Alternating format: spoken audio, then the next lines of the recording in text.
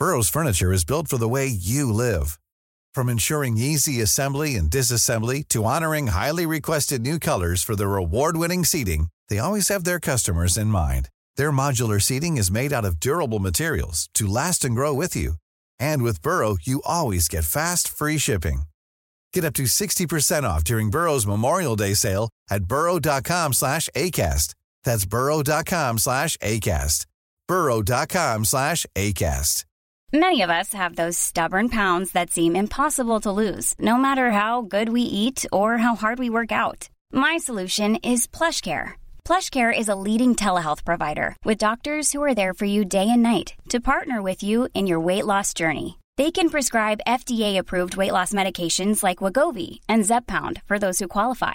Plus, they accept most insurance plans. To get started, visit plushcare.com/weight loss. That's plushcare.com/weight loss. Hiring for your small business? If you're not looking for professionals on LinkedIn, you're looking in the wrong place. That's like looking for your car keys in a fish tank. LinkedIn helps you hire professionals you can't find anywhere else, even those who aren't actively searching for a new job but might be open to the perfect role. In a given month, over 70% of LinkedIn users don't even visit other leading job sites. So start looking in the right place. With LinkedIn, you can hire professionals like a professional. Post your free job on linkedin.com/people today. The truth is the most convincing story that maps onto reality, and that's why the central narrative is falling apart. Right now in the United States, people should not be walking around with masks. We must see the central narrative for the fiction that it is. We are Americans. While elections are sometimes messy, this was a secure election. The founders began the fight for human liberty and self-governance, and it's up to us to finish the job.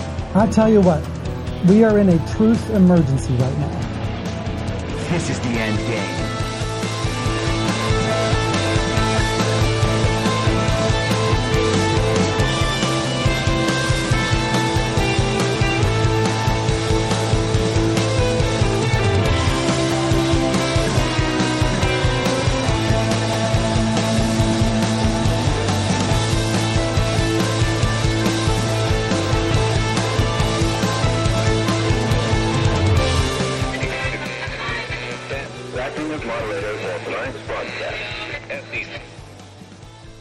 It's Friday, August 19th, 2022, the 576th day of dystopia.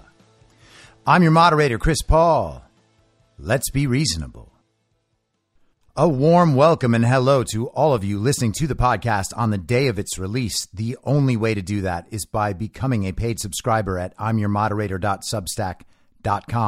You can do that for as low as $50 a year or $5 a month. You'll be supporting me and the work I do and this show as it expands. And of course, a huge thank you to everyone who is already doing that. So yesterday I talked at length about Sam Harris and his absurd and ignorant and malicious opinions about Donald Trump and Twitter's responsibility to censor people like Donald Trump and anybody who might support him, anybody who might say the things that Donald Trump says. He says he's worried about disinformation. He's actually just worried about dissenting information. He doesn't care about disinformation at all because he was more than happy to go along with the 51 former intelligence officials who called Hunter Biden's laptop Russian disinformation. And he still thinks it's a toss-up moral question as to whether or not Hunter Biden's laptop should have been censored from Twitter and the other social media platforms. He thinks it's a toss-up whether or not that letter from those former intelligence officials was disinformation. Even if it was totally justified because Trump was just that dangerous. And the people actually didn't deserve to know the whole story. Because if the people knew the whole story, then they might make different decisions. Decisions that Sam Harris doesn't approve of. And we just can't have that. So in the interest of whatever is best for the entire world from his perspective, Sam Harris happily bent his moral landscape. His moral decision-making led him to the exact position he was already in before weighing the moral options.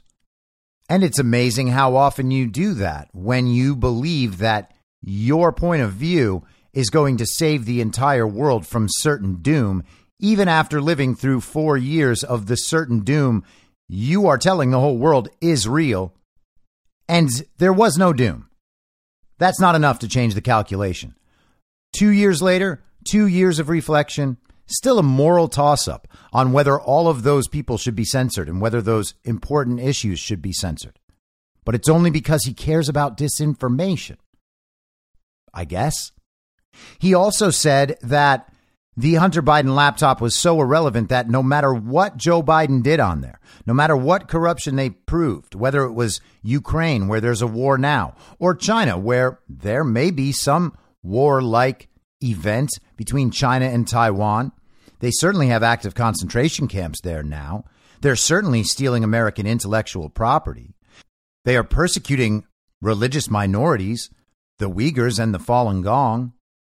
And they're doing everything they can to destroy the American economy. But whatever Joe and Hunter Biden did there doesn't rise to the level of Trump University. Sam Harris said that even if Hunter Biden had the corpses of children in his basement, that still doesn't change the calculation. He said he wouldn't have cared at all because Trump was like an asteroid hurtling toward Earth. And he had Trump University, that devastating world event. And, you know, all of that other corruption that Sam Harris can't quite describe, but he knows it must be true because the television has said it so many times. And all of the very smart people in the country, people just like Sam Harris, agree with Sam Harris. Therefore, it has to be true because people like them believe it and people better than them believe it. And what Sam Harris did was expose elite intellectualism for exactly what it is. It is selfish, it is malleable, it is unprincipled, and it's not terribly smart. More than anything else, including his immorality yesterday, Sam Harris displayed his ignorance about almost everything that matters. Now, he is a master of sci-fi. He's a master of synthetic meats and robot AI and certain systems of morality that are just going to improve the whole world, whether or not people want their world improved in that way. He's great at science fiction. His knowledge of science fiction as applied by the technocracy is on par with the dorkiest Game of Thrones obsessives. He knows the material that well. Just so happens to be a fiction. And if you scratch at the surface of elite intellectualism, you'll find out quite a bit of it is a complete and total fiction. And one of the areas that may surprise you, you may not be quite ready for this yet. I hope you are. I hope you're that far along in your wake-up process, but you might not be. It's certainly going to rock the worlds of everyone still asleep at this point when they finally do realize the truth of this.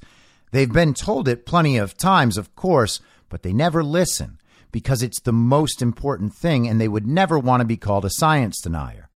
This is the World Climate Declaration from the Global Climate Intelligence Group.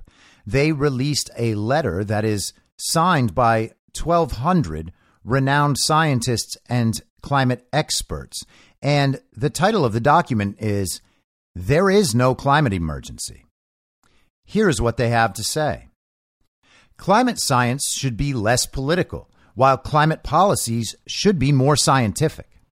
Scientists should openly address uncertainties and exaggerations in their predictions of global warming, while politicians should dispassionately count the real costs as well as the imagined benefits of their policy measures. And that describes an opposite world to what is actually going on. The people in the false reality have absolutely all of that backwards. They say the science is settled.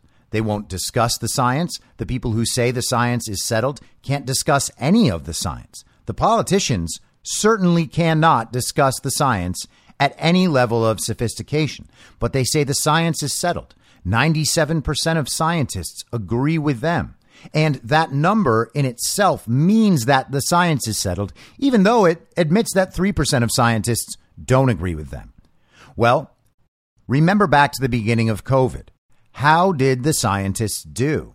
It turns out that the dissenting scientists were the ones proven right over and over and over again for the last 2.5 years about every single issue on which they dissented. The science failed. The science failed because they weren't doing science. They were just calling it science. The science failed because the science became political. This advice, climate science should be less political, while climate policies should be more scientific, could be immediately applied to the COVID narrative. It can also be applied to economics. It can be applied to literally anything the global communist order is trying to implement around the world, and specifically in the United States. All of it is based on the same sorts of falsehoods and the same appeals to false authority. Do climate scientists address the uncertainties and exaggerations in what the public's perception is of their work? And that's me giving them the benefit of the doubt, right? I didn't say that they don't address it in their work. Some of them I'm sure do. And then the parts of their work that are effective and usable by the people trying to implement the political agenda, extract that from their work, attribute it to them, even though they expressed some doubt. And then because it's the science and because that scientist said that thing, well, then now it's just true and we can move forward with it despite the exaggerations and uncertainties. The science now is only political. The science is funded from political sources. And the science exists to provide not only a roadmap, but a justification for the policies they already want to implement. The science is literally performed to support the policy agenda. It's not the other way around, that the science finds out we have this massive problem, and then the science figures out ways and tests different ways that we might be able to solve the problem, and then they bring us this solution. They convince us, yes, this is really a problem, and then the politicians use their best judgment and respond to the will of the people and the people's best judgment, and then they make a decision to go forward. The process is completely reversed, and in the false reality, all of this makes sense. 97% of climate scientists, they tell us, agree that man-made climate change is real and that we can do something about it, and that if we don't do something about it, the planet is in an existential crisis. Where will all the people live when the land is covered in water someday? And when they say that, you are supposed to cower in fear and give them more power. Please, please, politicians, save my planet from the sun so that others will be able to use it someday, or so that the happy rabbits and tigers and birdies can have their homes. Now, I want rabbits and tigers and birdies to have nice homes too, okay? That's not the point. The point is that the recommendations from the science don't guarantee any of those things. They actually convince us that we need to stop having children, and beyond that, potentially focus on a depopulation agenda, because the planet is going to be attacked so hard by the sun that there simply won't be enough for everyone. And so to make sure that there's enough for the people who are still left at that point, everyone else needs to sacrifice. And liberals eat this stuff up, because this is the vision of communist utopia. Way less people, especially poor people. It would be amazing if we never had to worry about poor people again.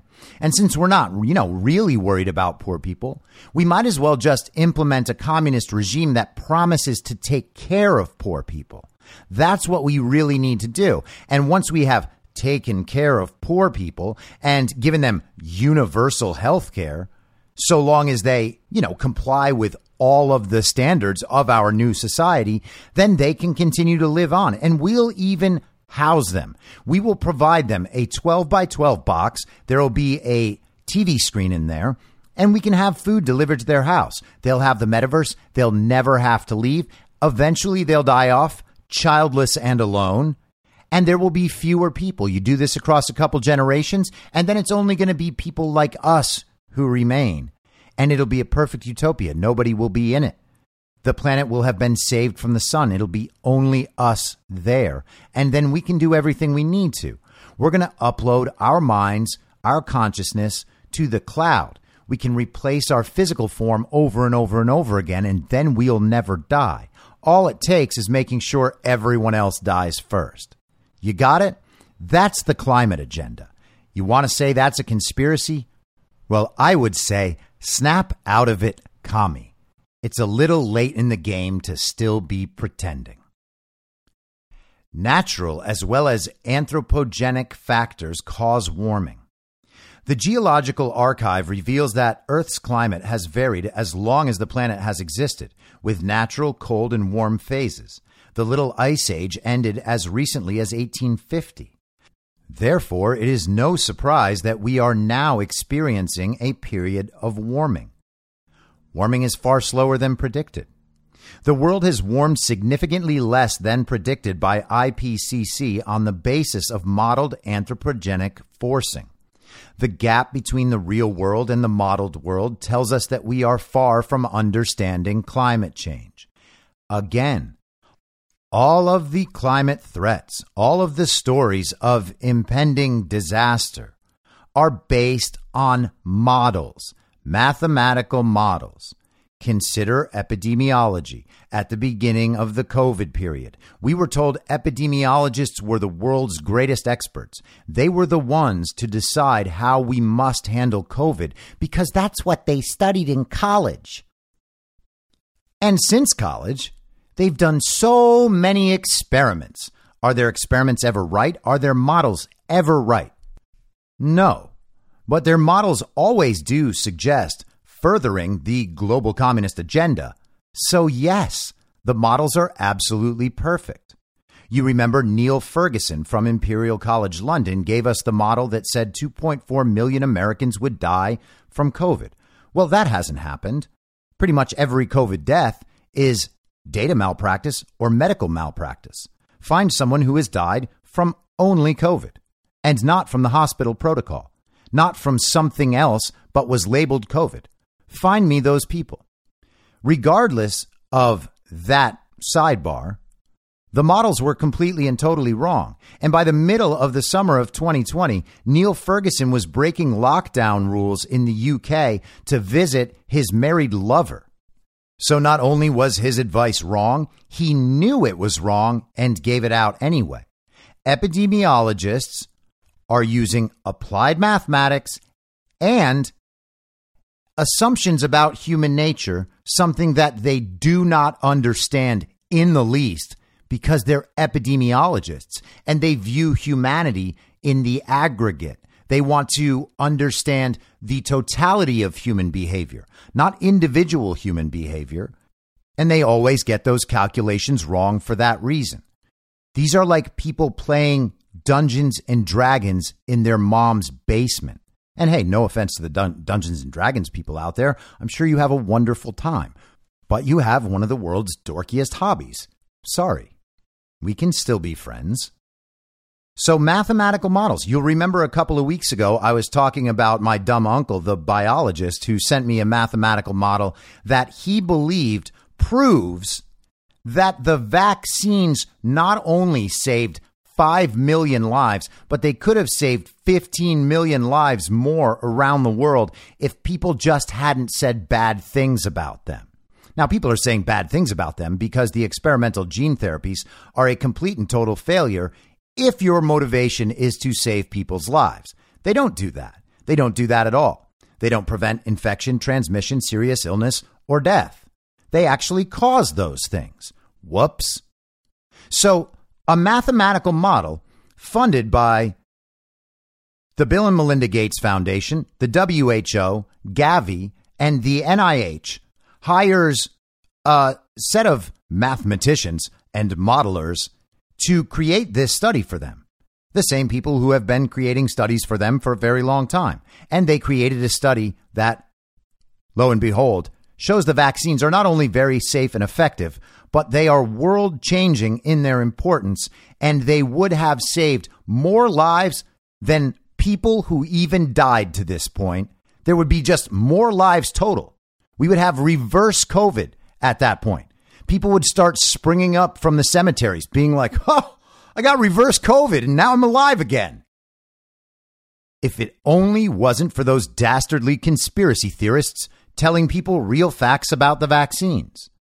The mathematical model doesn't make sense. They just put in a bunch of numbers with a bunch of assumptions, including the assumption that the vaccine actually works. And they came up with this model that said their thing is the greatest thing ever. So what we need is to inject more people and make more billions of dollars while destroying people's immune systems and promoting a segregated society. Hey, that's the science. But let's get back to the climate. Climate policy relies on inadequate models. Perfect.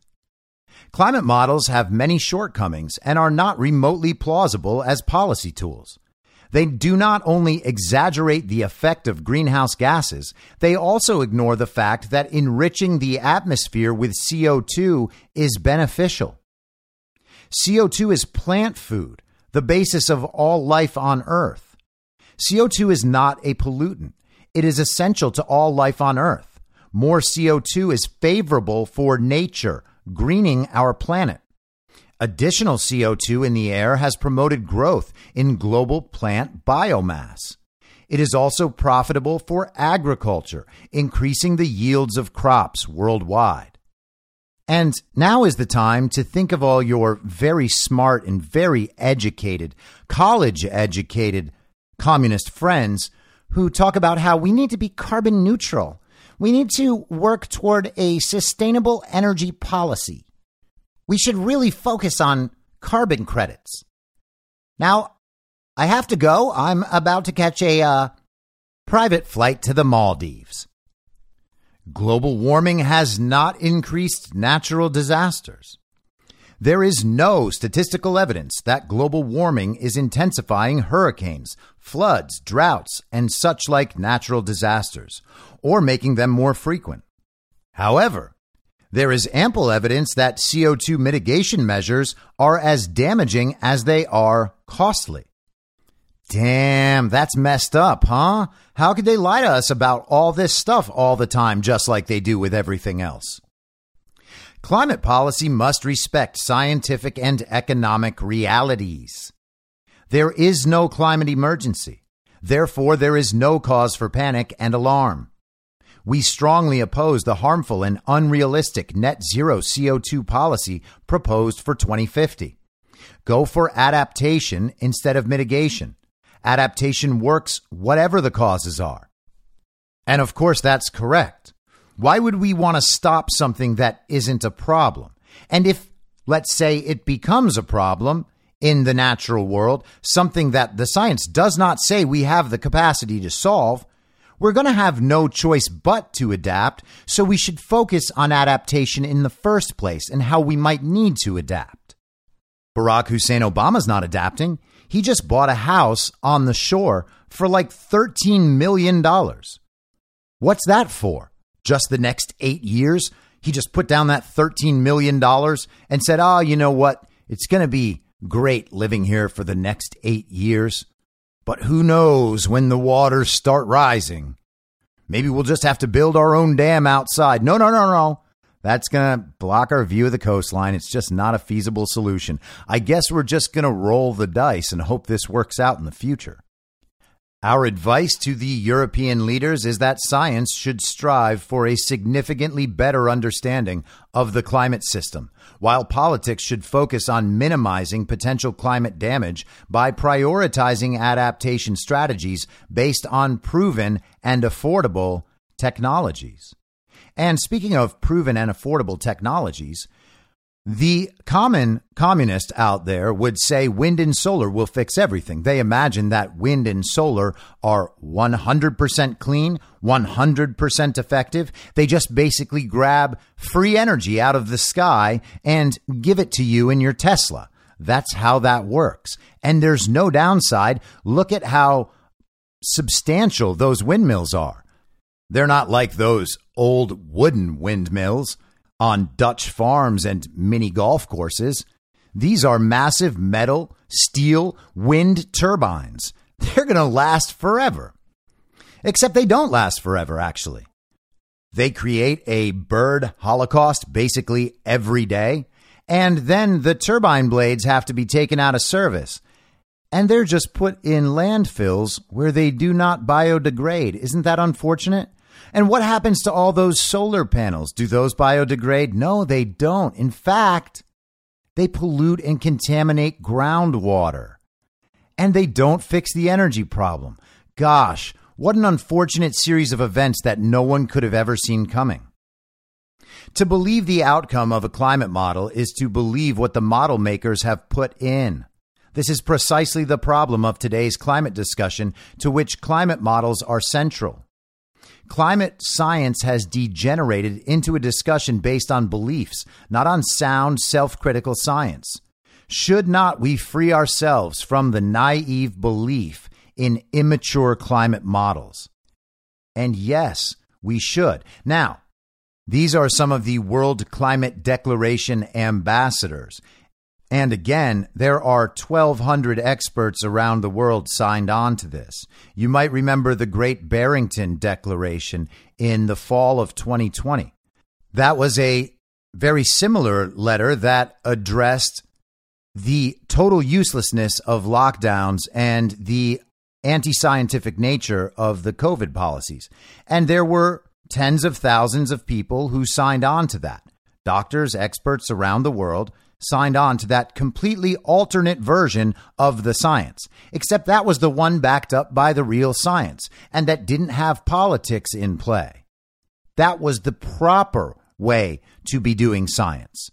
There are 1,200 signees already on this document, and you can imagine that more experts around the world will find some measure of bravery within them to forego their globalist funding and sign on to this letter because they know it's true. And if you don't want to go deep into the scientific discussion about climate change, at least understand this, right? This is the same, a perfect parallel to the COVID situation. Let's say there was a legitimate scientific argument and that each side could support their cases really, really well. And we even decided, hey, better safe than sorry, believing that there was no downside to the implementation of any of these climate policies. Yeah, it might be a little tough for a little while. Klaus Schwab will tell you that, but it's only going to be tough for you. He's going to say it's going to be tough for everybody. It's going to require sacrifices by all of us, but it's really only going to be tough for you. But let's say that's not even a problem. Let's just focus on the solutions. Would the solutions work? Is there any reason to believe the solutions work?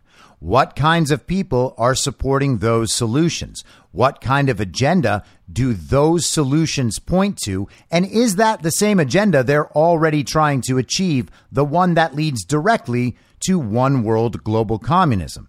If you find out that the answer to all those questions is yes, and that is actually where we're being dragged, justified by the science, you might want to consider that the way the science is being described by the television, by the experts, and by the politicians carries the proof of alternate motivations, ones you haven't been told about because you're not allowed to be told about them.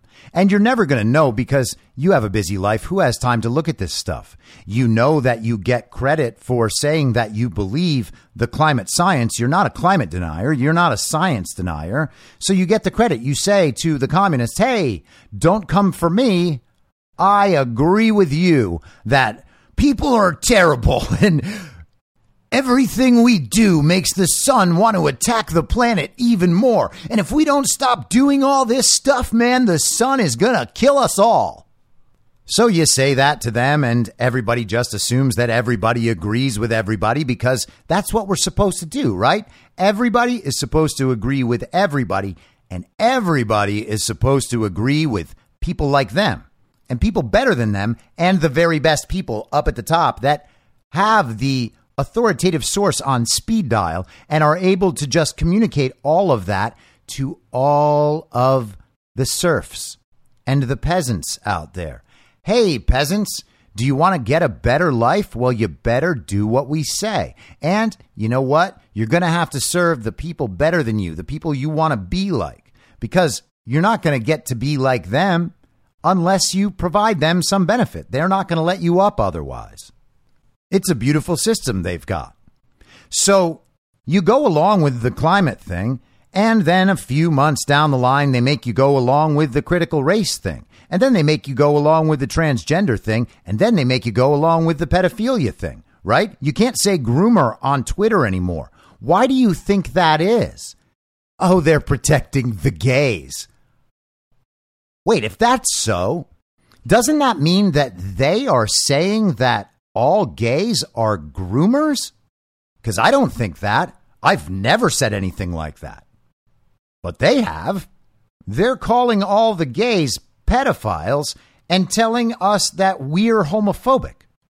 But hey, you don't want to get in an argument with a communist because they might try to destroy your life. They're going to make sure that you can never achieve success. They're going to tear down your reputation. They're going to make it hard for you to get jobs. They're going to slander you in front of your friends and family. Who knows what your life is going to be like unless you submit, unless you comply, unless you repeat the slogans. And so you do, like any smart person would, right?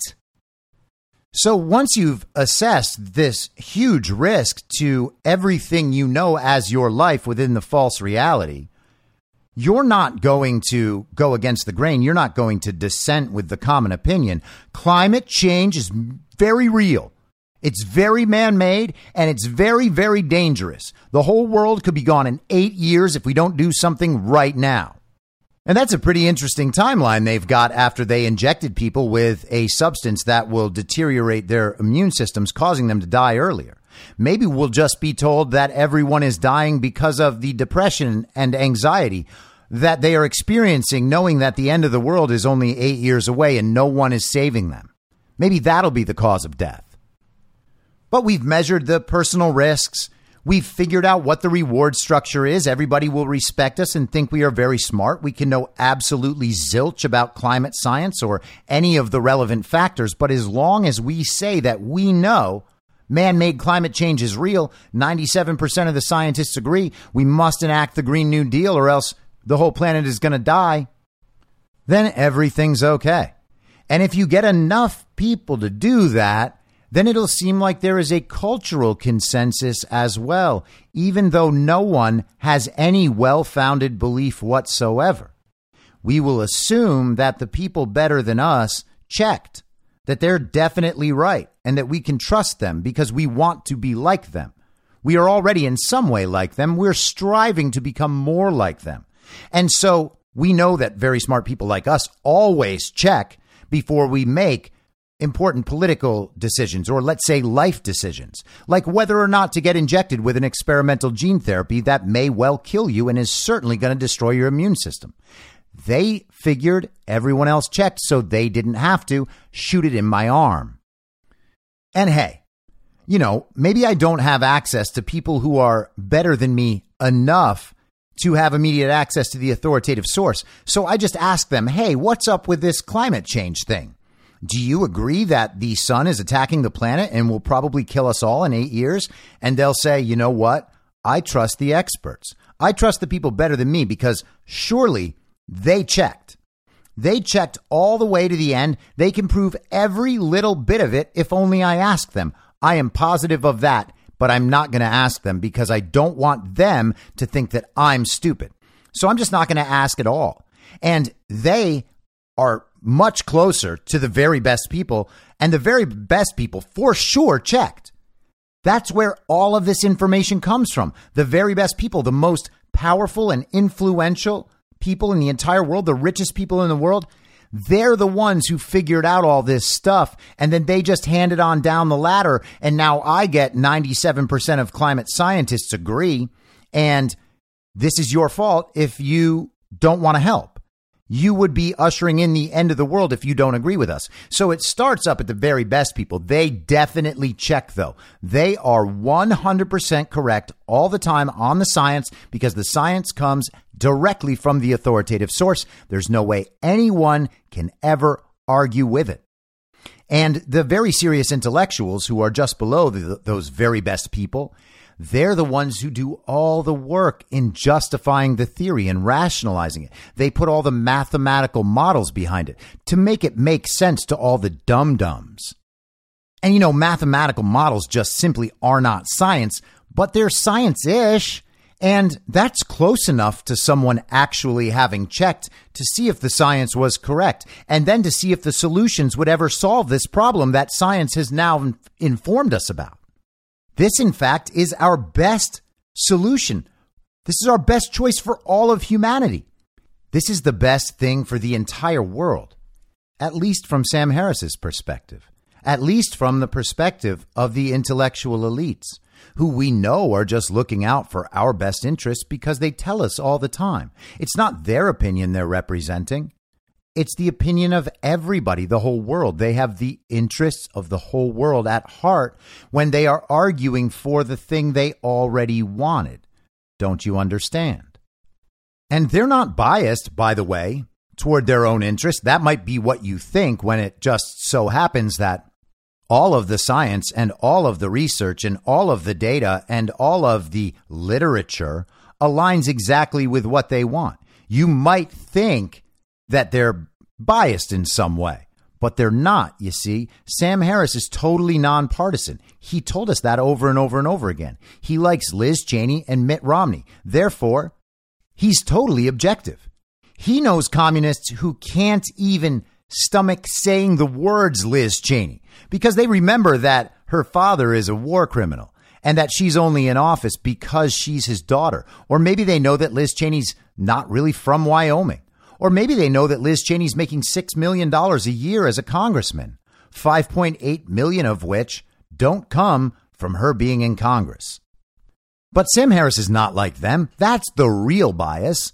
Sam Harris can list 2 or maybe 7 Republicans that he could tolerate, sort of, as long as they're not in power, you understand.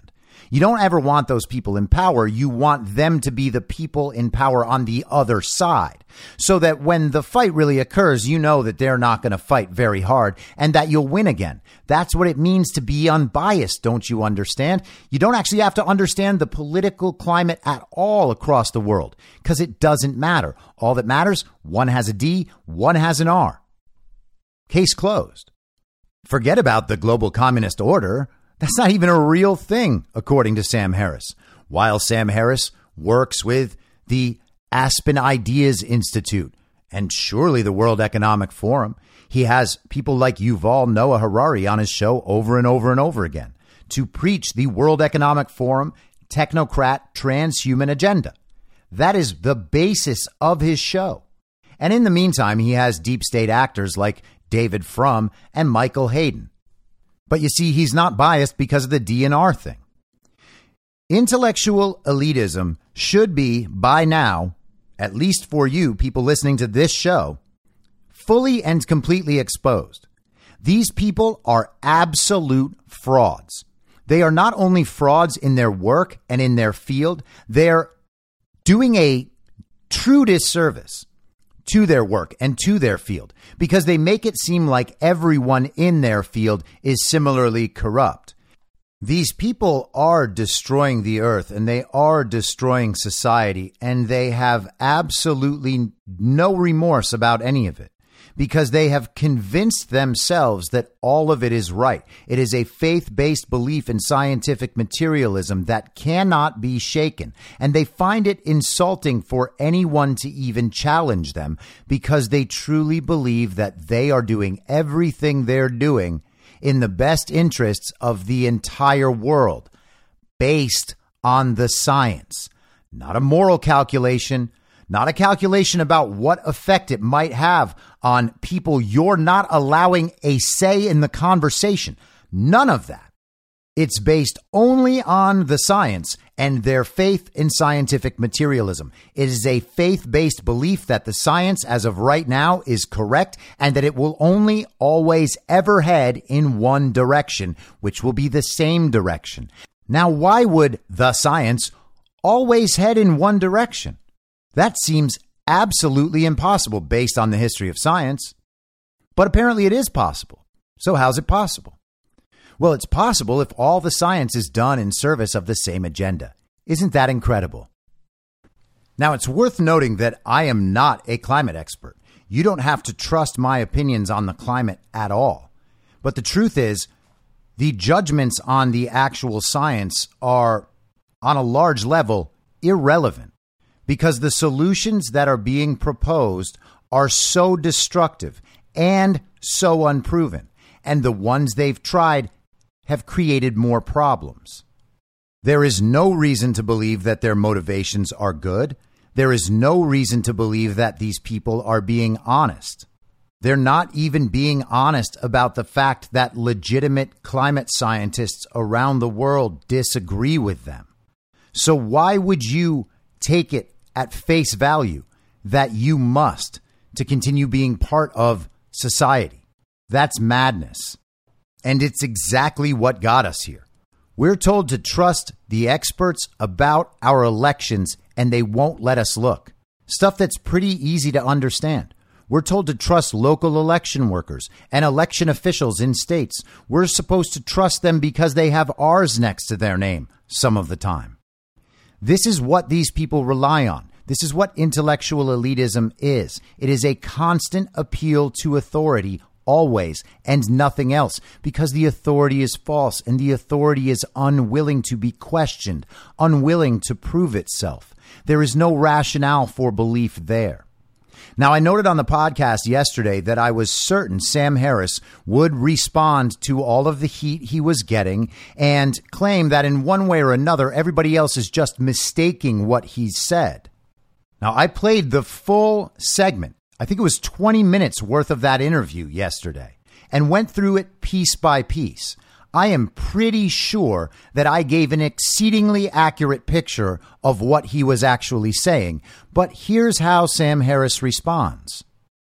The totality of his response was a series of tweets, and he has begun blocking people who challenge him, including Jack Posobiec, who is a fairly prominent member of Twitter. It seems like he basically exists to torture these people. I don't know how he's still on Twitter, but we're not going to know the answers to everything at this time. Either way, Sam Harris blocked him. This is Sam Harris's response yesterday. There is a podcast clip circulating that seems to be confusing many people about my views on Trump, which is understandable because I wasn't speaking very clearly. So for what it's worth, here is what I was trying to say. I was essentially arguing for a principle of self-defense, where there's a continuum of proportionate force that is appropriate and necessary to use. So Sam Harris is so under threat that whatever he does in response to the threat is justified, because he's just defending himself by advocating for censorship and advocating for disinformation and advocating for a legitimate real world conspiracy to ensure that Donald Trump could not be president, regardless of the will of the American voter. He feels personally so threatened by Donald Trump that means Donald Trump is threatening to everyone. He is actually under attack, and what he's advocating for is self-defense from the way Donald Trump makes him feel. I've always viewed Trump as a very dangerous person to elect as president of a fake university, let alone the U.S. And when he became a sitting president who would not commit to a peaceful transfer of power, I viewed him as more dangerous still. However, I've never been under any illusion that he is Orange Hitler. So he's not Hitler, but he's still an existential threat to the world and to the United States and to our democracy. Really? How's that? How did he do that in the 4 years he was president? Oh, I know it was the very violent insurrection. He said he wasn't committed to a peaceful transfer of power. Donald Trump wrote the Transition Integrity Project. Oh, no, wait. The people who wrote the Transition Integrity Project are people within Sam Harris's intellectual circle, one of them being David Frum, who is a frequent guest on Sam Harris's show. What was the Transition Integrity Project for? Oh, it was to ensure that the Democrats could successfully steal the election. It is spelled out. The post-election period is spelled out. The narrative about the red mirage is spelled out. Donald Trump would have a dominating lead on election day, and then the mail-in ballots would come in and change absolutely everything. The mail-in ballots, you see, are going to represent the real will of the people.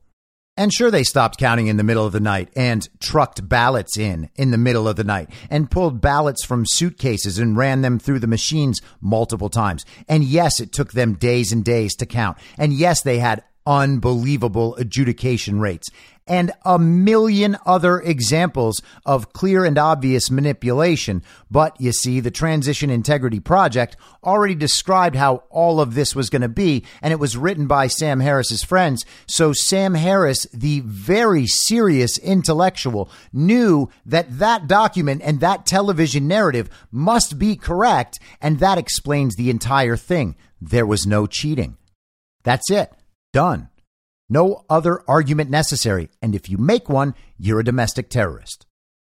On the podcast, I was speaking narrowly about the wisdom and propriety of ignoring the Hunter Biden laptop story until after the election. I've always thought that this was a very hard call, ethically and journalistically. Oh, you just wanted to ignore it until after the election, and then you would figure out whether or not it was real and how important it might be. So you've had nearly 2 years since then. Have you looked into the laptop and figured out that it was real and how important it might be?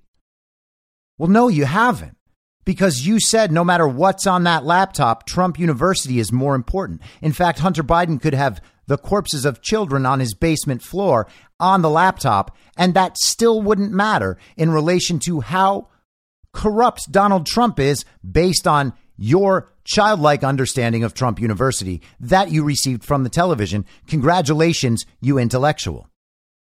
But given what happened with the Anthony Weiner laptop in the previous election, I think it was probably the right call. Look at that.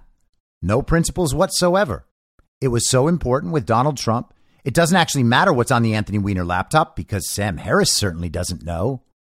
It doesn't matter what was in Hillary Clinton's emails because Sam Harris certainly doesn't know.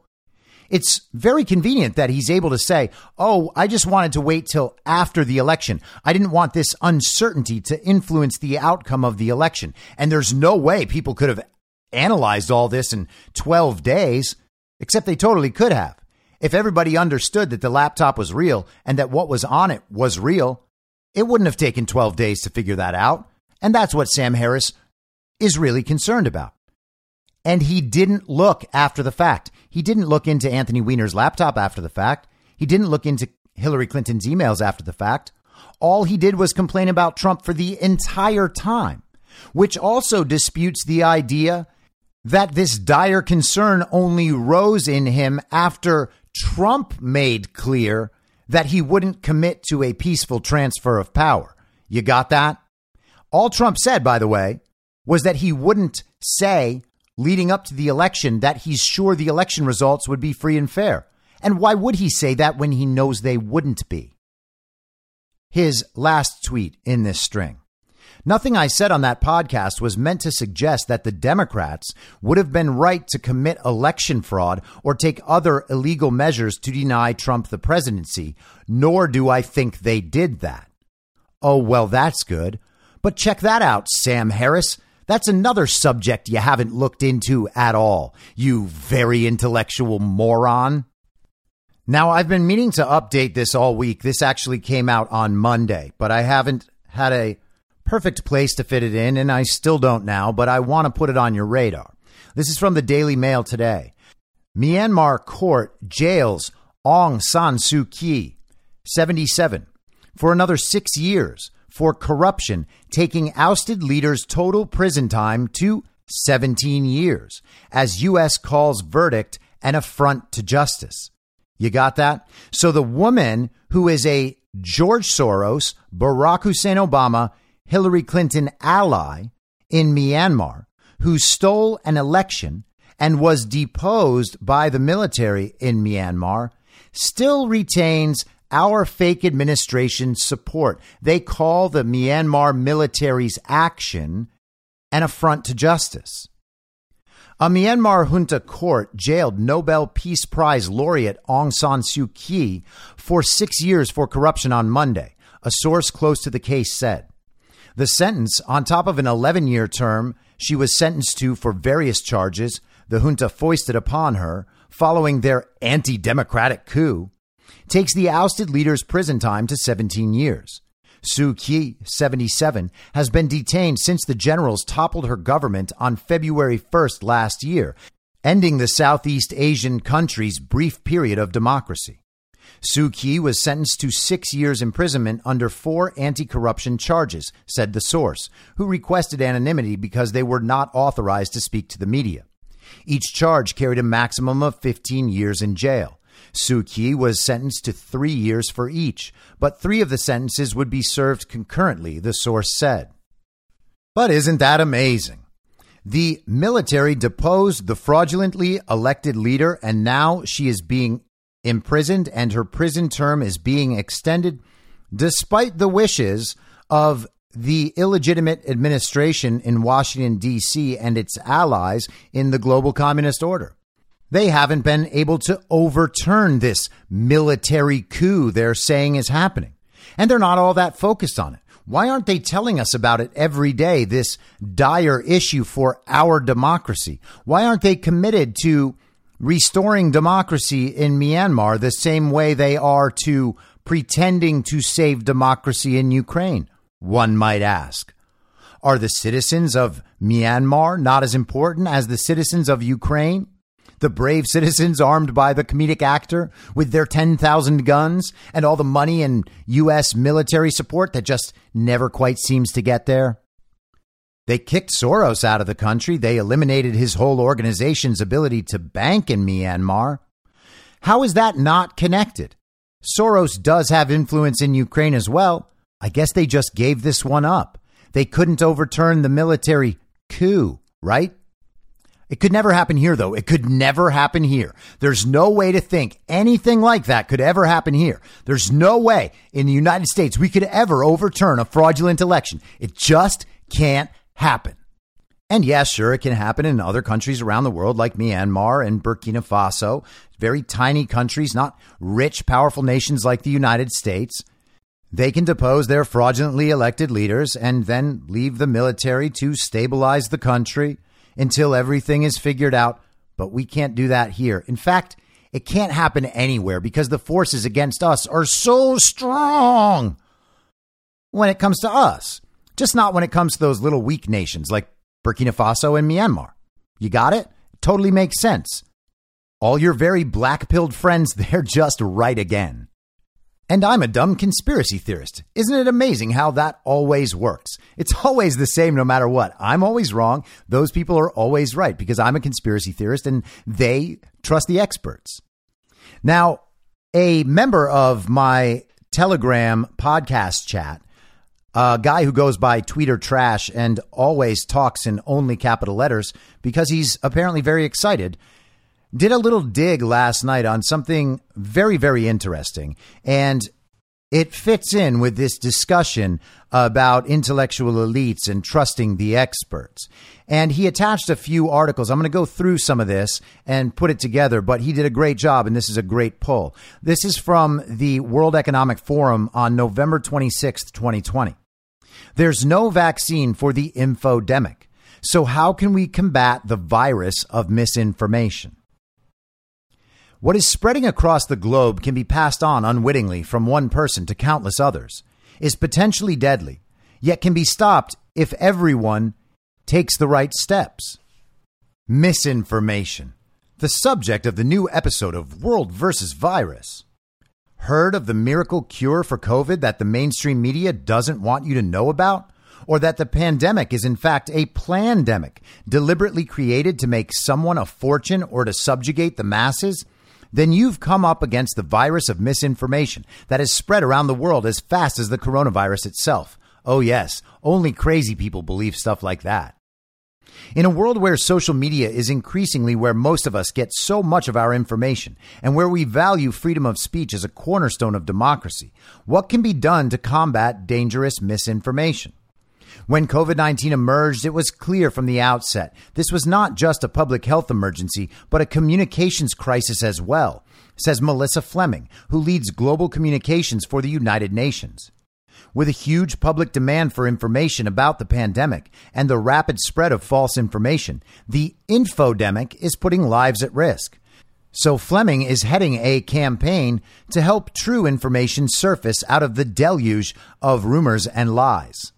She has launched Verified, keep that name in mind, where people can sign up for daily emails on the latest COVID news that comes from reliable sources.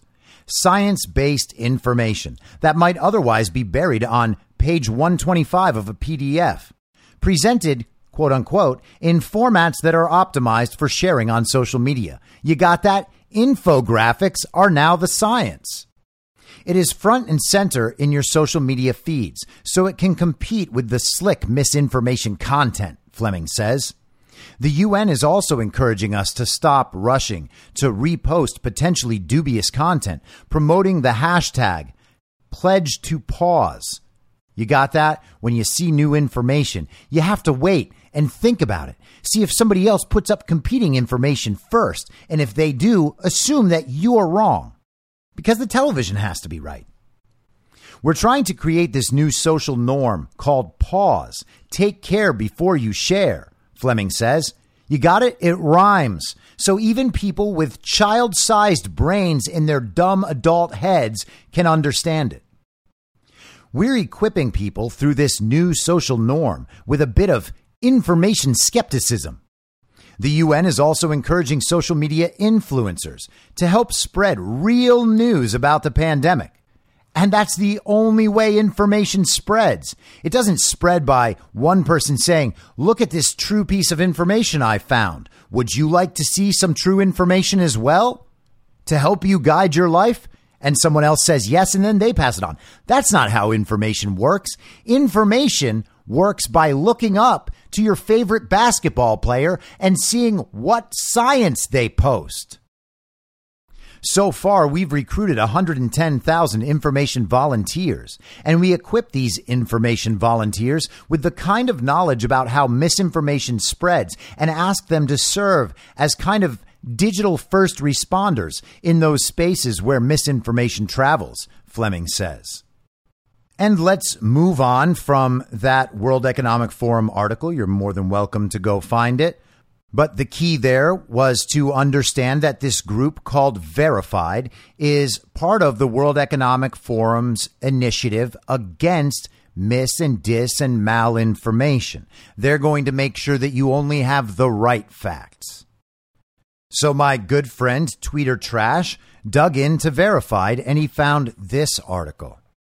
Using evidence-based insights to create behavior change. Increasing COVID-safe behavior in South Africa. Insights from Verified.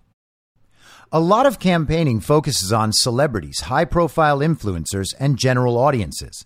They don't always explore the power of specifically targeted campaigns that use micro-influencers and community champions as the primary voices. Elevating community voices increased trust, support, and most importantly, buy-in for our messaging. This increased the impact of our campaign, helping us to shift social norms in the community. This is from George Mwangala, Associate Campaign Director with Verified. Now, I've talked about this sort of thing on the show before.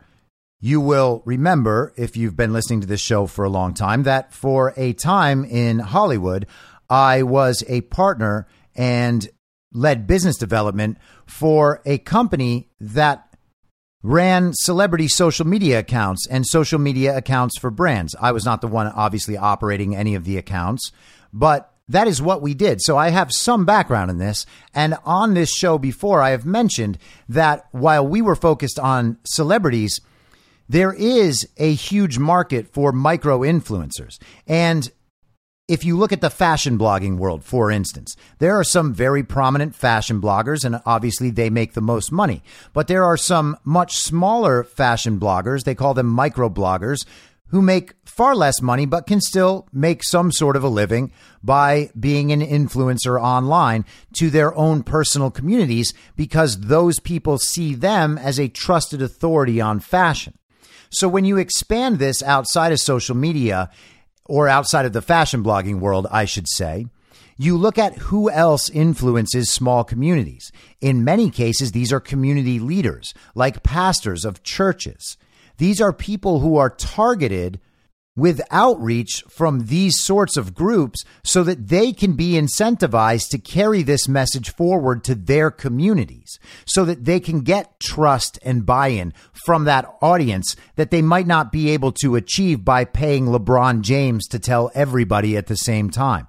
That is what this is for. These are influence campaigns. And if you see people in your local community who don't seem to have any connection to local government or public health or anything like that, and they are pushing these messages constantly and they are seen as trusted figures in the community, you should wonder. I'm not saying it's a certainty. Obviously, don't go target people, but you should wonder, and it's worth maybe digging into whether or not those people are being paid as influencers to spread this information. Communications can effectively change behavior, but they have to be done in the right way. For Zwakala, our initiative to promote mask wearing and vaccination in, I'm going to pronounce all of these names wrong, so I'm going to skip them, a township in Cape Town, South Africa, we used evidence-based insights on persuasion and behavior change to create relevant and effective campaigns.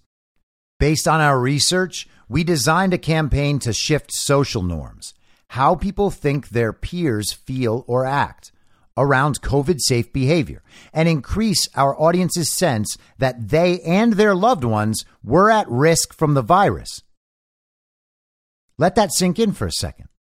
The campaign was specifically focused on convincing you and your loved ones that you are at risk from the virus.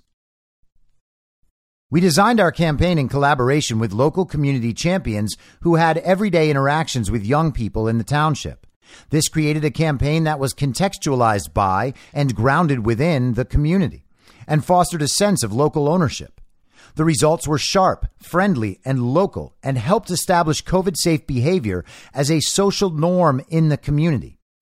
Behavioral science research told us we needed to increase people's risk perception, the feeling that there is a threat to themselves or their loved ones, while also empowering them to feel like they can do something about it. Isn't that amazing? Increase the level of perceived threat and then give them a mitigation step that actually does absolutely nothing other than make them feel like they're doing things to remain safe.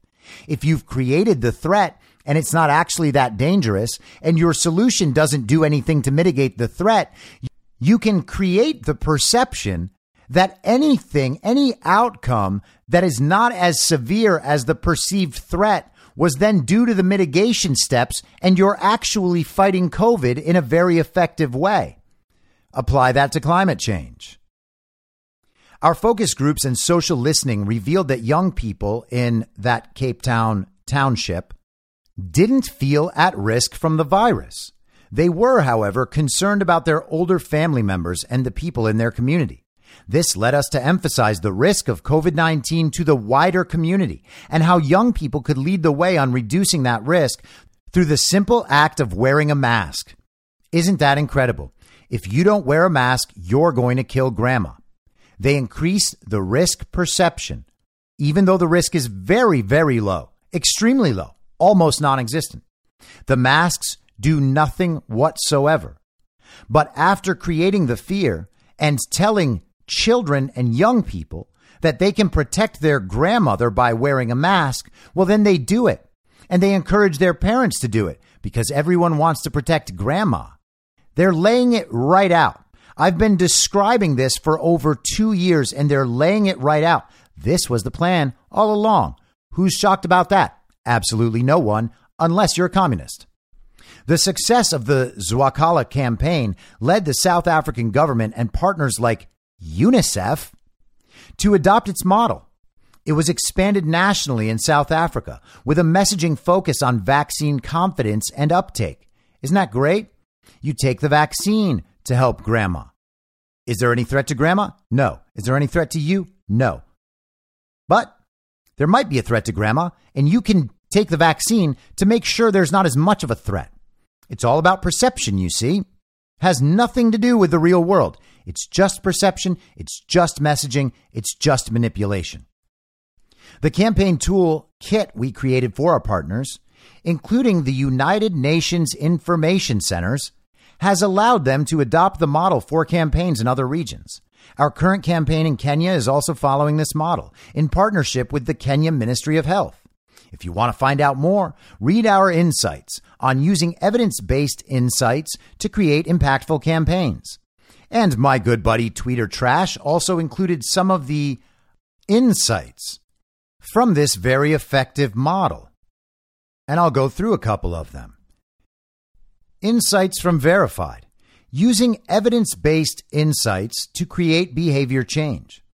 Research on persuasion and behavior change shows that to convince people to take action related to their health, we need to help them. 1.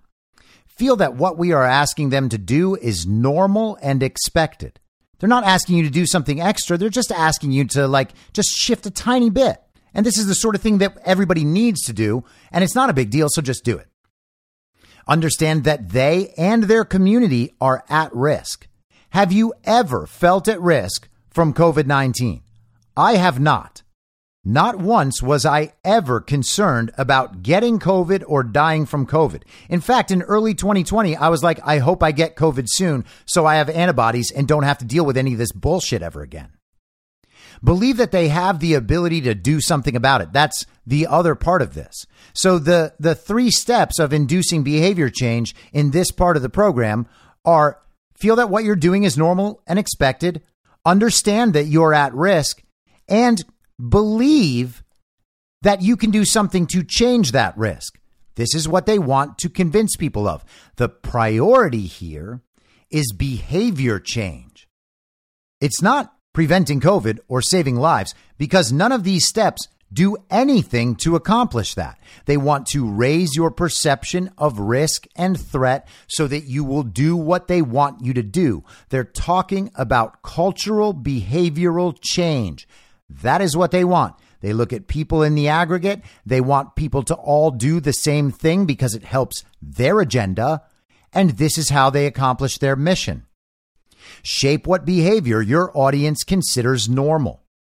Social norms. How people think their peers feel or act.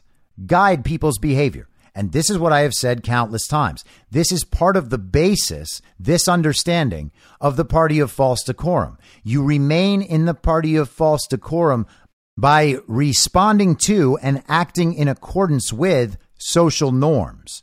That is the way to impress the people you want to be like and ascend the ladder within the party of false decorum. Elevate stories that show people in action and help make that behavior normal and expected.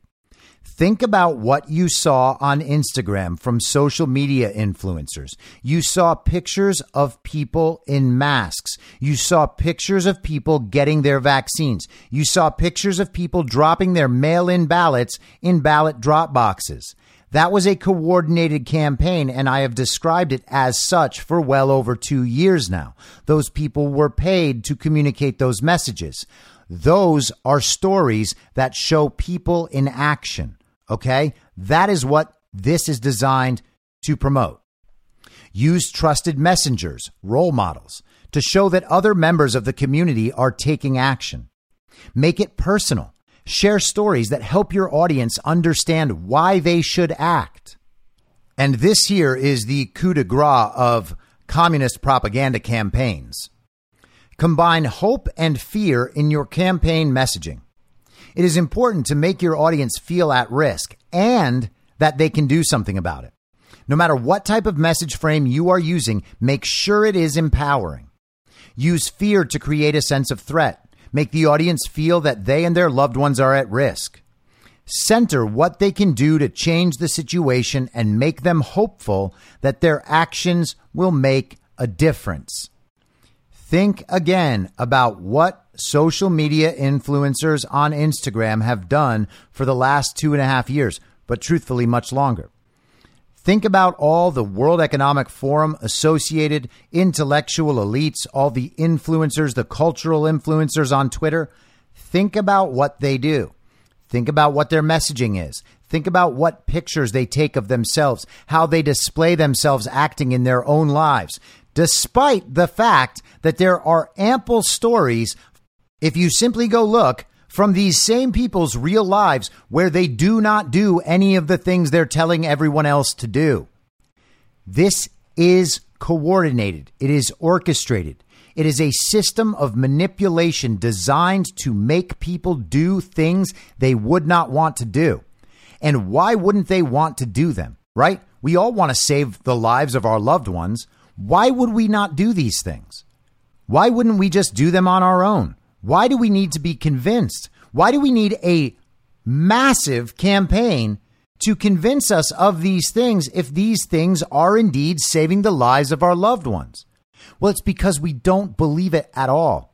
No one believed that COVID was the threat it was made out to be in the media. No one did, or they would have acted differently. Maybe there are some absolute child-brained morons on the far end of the spectrum who are legitimately scared about all of this. Maybe that's possible. Maybe it is. But everybody else was just trying to fit in with social norms. They were trying to be compliant and obedient to impress everyone else because they did not want to be the person who wasn't going along. They are all sheep. They are all cowards. The intellectual elite are the leaders of sheep and cowards. And wait, what if they're doing the same thing with climate change? What if they're just creating fear, but also making us feel like we can make a difference by doing senseless things like banning plastic straws? But that can't be it. 97% of scientists agree. This program began at the top. The information began at the top. It is all disseminated down, rung after rung after rung after rung, until it finally reaches you, the peasant. And because everybody else on all the higher rungs obeyed the entire time, you have to obey or you will be destroyed. Who do you think you are, you peasant, to challenge the word of the experts, to challenge the advice of the authoritative source? How do you dare challenge the science? The science is always right.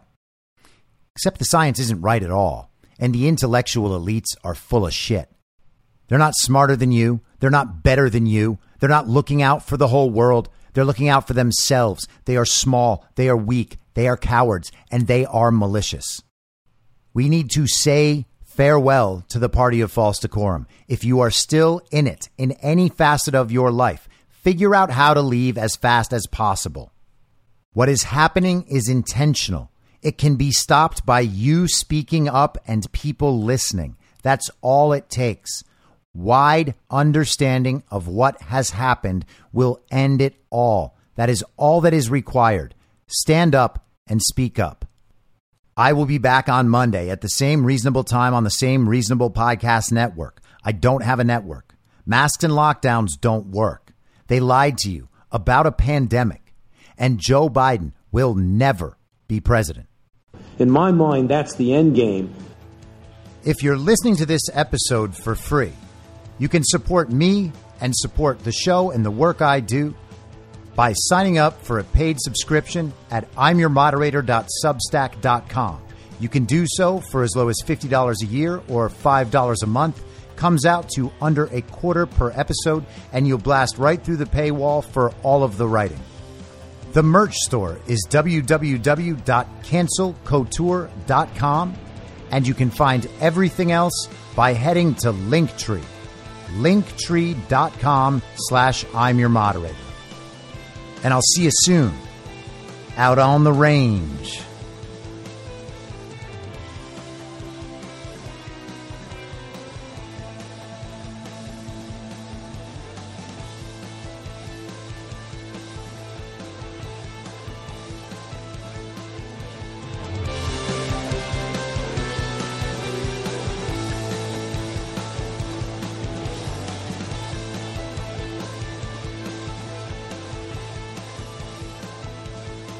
It's high noon.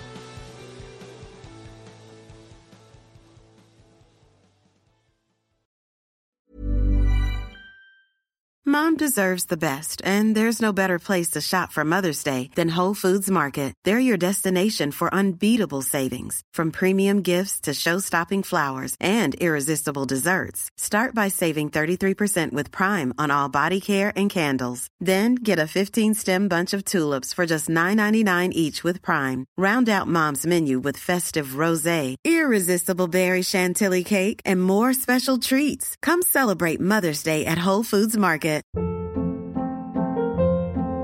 Hold up. What was that? Boring. No flavor. That was as bad as those leftovers you ate all week. Keke Palmer here, and it's time to say hello to something fresh and guilt-free. Hello Fresh. Jazz up dinner with pecan-crusted chicken or garlic butter shrimp scampi. Now that's music to my mouth. Hello Fresh. Let's get this dinner party started. Discover all the delicious possibilities at HelloFresh.com.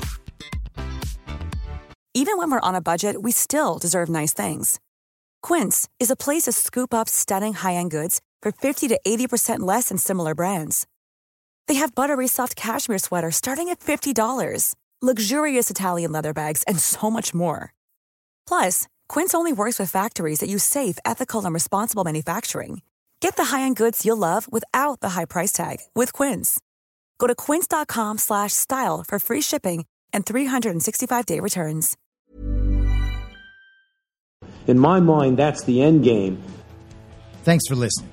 If you'd like to follow what I'm reading and thinking throughout the day, you can do that by downloading the Telegram Messenger app and going to t.me/I'm your moderator. On social media, you can follow me on Truth Social, Getter, and Gab at I'm your moderator. I also have channels on Rumble and BitChute. If you'd like to follow the writing, you can find me at imyourmoderator.substack.com. The merch site is cancelcouture.com, or go direct shop.spreadshirt.com/cancel-couture. If you'd like to support the podcast financially, the best place to do that is Ko-Fi. Go to ko-fi.com/I'm your moderator. And all of these details will appear in the show notes with each episode. I'll see you soon down on the range.